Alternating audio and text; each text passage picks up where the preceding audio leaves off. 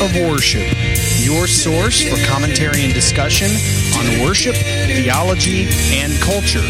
I'm your host, Dr. Jonathan Michael Jones.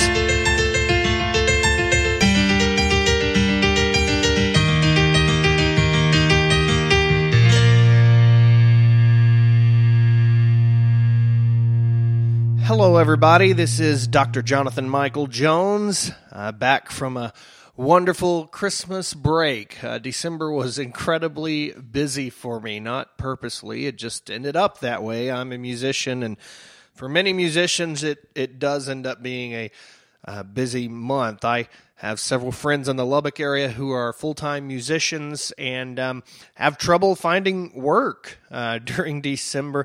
But for those of us that are pianists and church musicians, it usually fills up pretty quickly. But after Christmas, I had a little bit of a break, and I'm glad to be back in the swing and the routine of things, and I hope your 2018 has started off well. Whatever you have planned for this year, I hope it goes well, and hopefully we keep our New Year's resolutions if we made any. But it's good to be back, and so back discussing and thinking about issues of worship and theology and culture.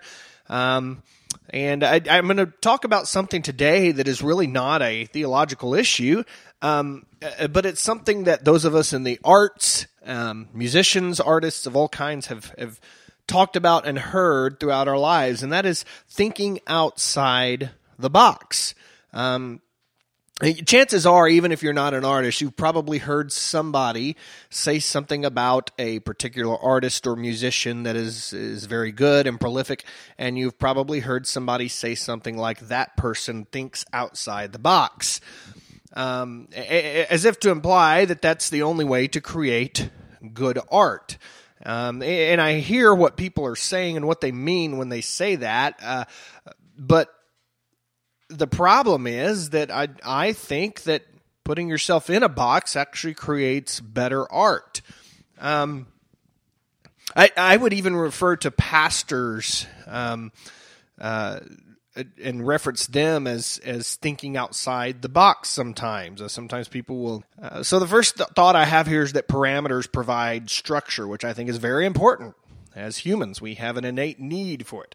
Second thought I have here is that parameters, and again, we're referring to Christian art in worship, parameters ensure theological integrity. Without parameters, worship leaders could easily grow detached from theological integrity. A church's identity is found solely in Jesus Christ, yet it is the theological nuances that clarify that identity. This is one reason we have different traditions and denominations, and this is not to say that one tradition or denomination is right and the others are wrong. It is to say that we have differences. The church is diverse. So what worship leaders say, teach, and present as artistic expressions of worship are directly linked to the depth of their congregation. I heard someone once say that if you want to see the spiritual depth of a church, observe the way they worship. To judge a church's spiritual depth, observe their worship practices. Most of these worship practices stem from the worship leader's directions. And so it is important. It's an important role. It's not something that somebody should just do without any thought or planning. I have heard people before talk about worship leaders as if it's an easy role. Just pick a few songs out of the hymnal and go up and lead it. And that's not the right approach. Without theological parameters, leaders of worship are prone to error. We all are as humans. And since much of a local church's thoughts about God are often derived from the worship practices, worship leaders should strive for theological excellence and integrity, neither of which is possible without parameters. We have to have parameters to have theological integrity. Previously, I talked about the spontaneity of the Holy Spirit. Yes, the Holy Spirit works spontaneously, but he also works through planning and through parameters. Those could equally be as led by the Holy Spirit as spontaneity.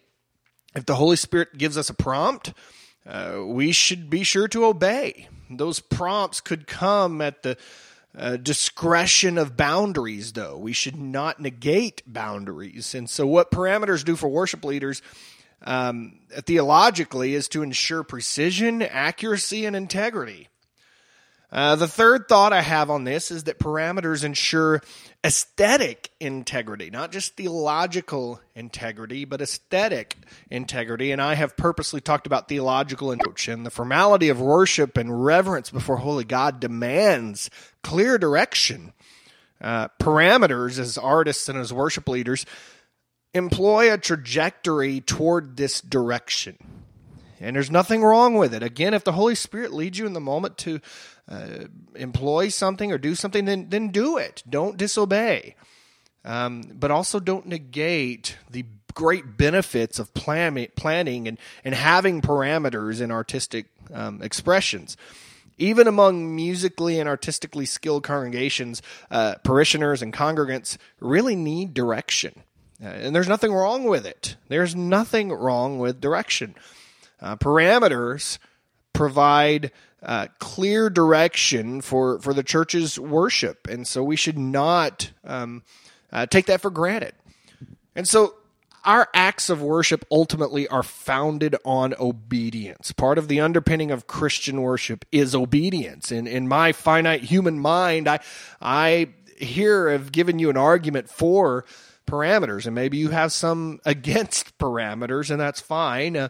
I'm just trying to point out to people that there's nothing wrong with thinking inside the box rather than outside the box. It actually helps in many ways. I believe that parameters are beneficial, they're edifying, and they're helpful to the church and to her worship practices. Paradoxically, though, the Spirit guides the churches and the worship leaders in the moment. That is common. He has led me before to do things in the moment.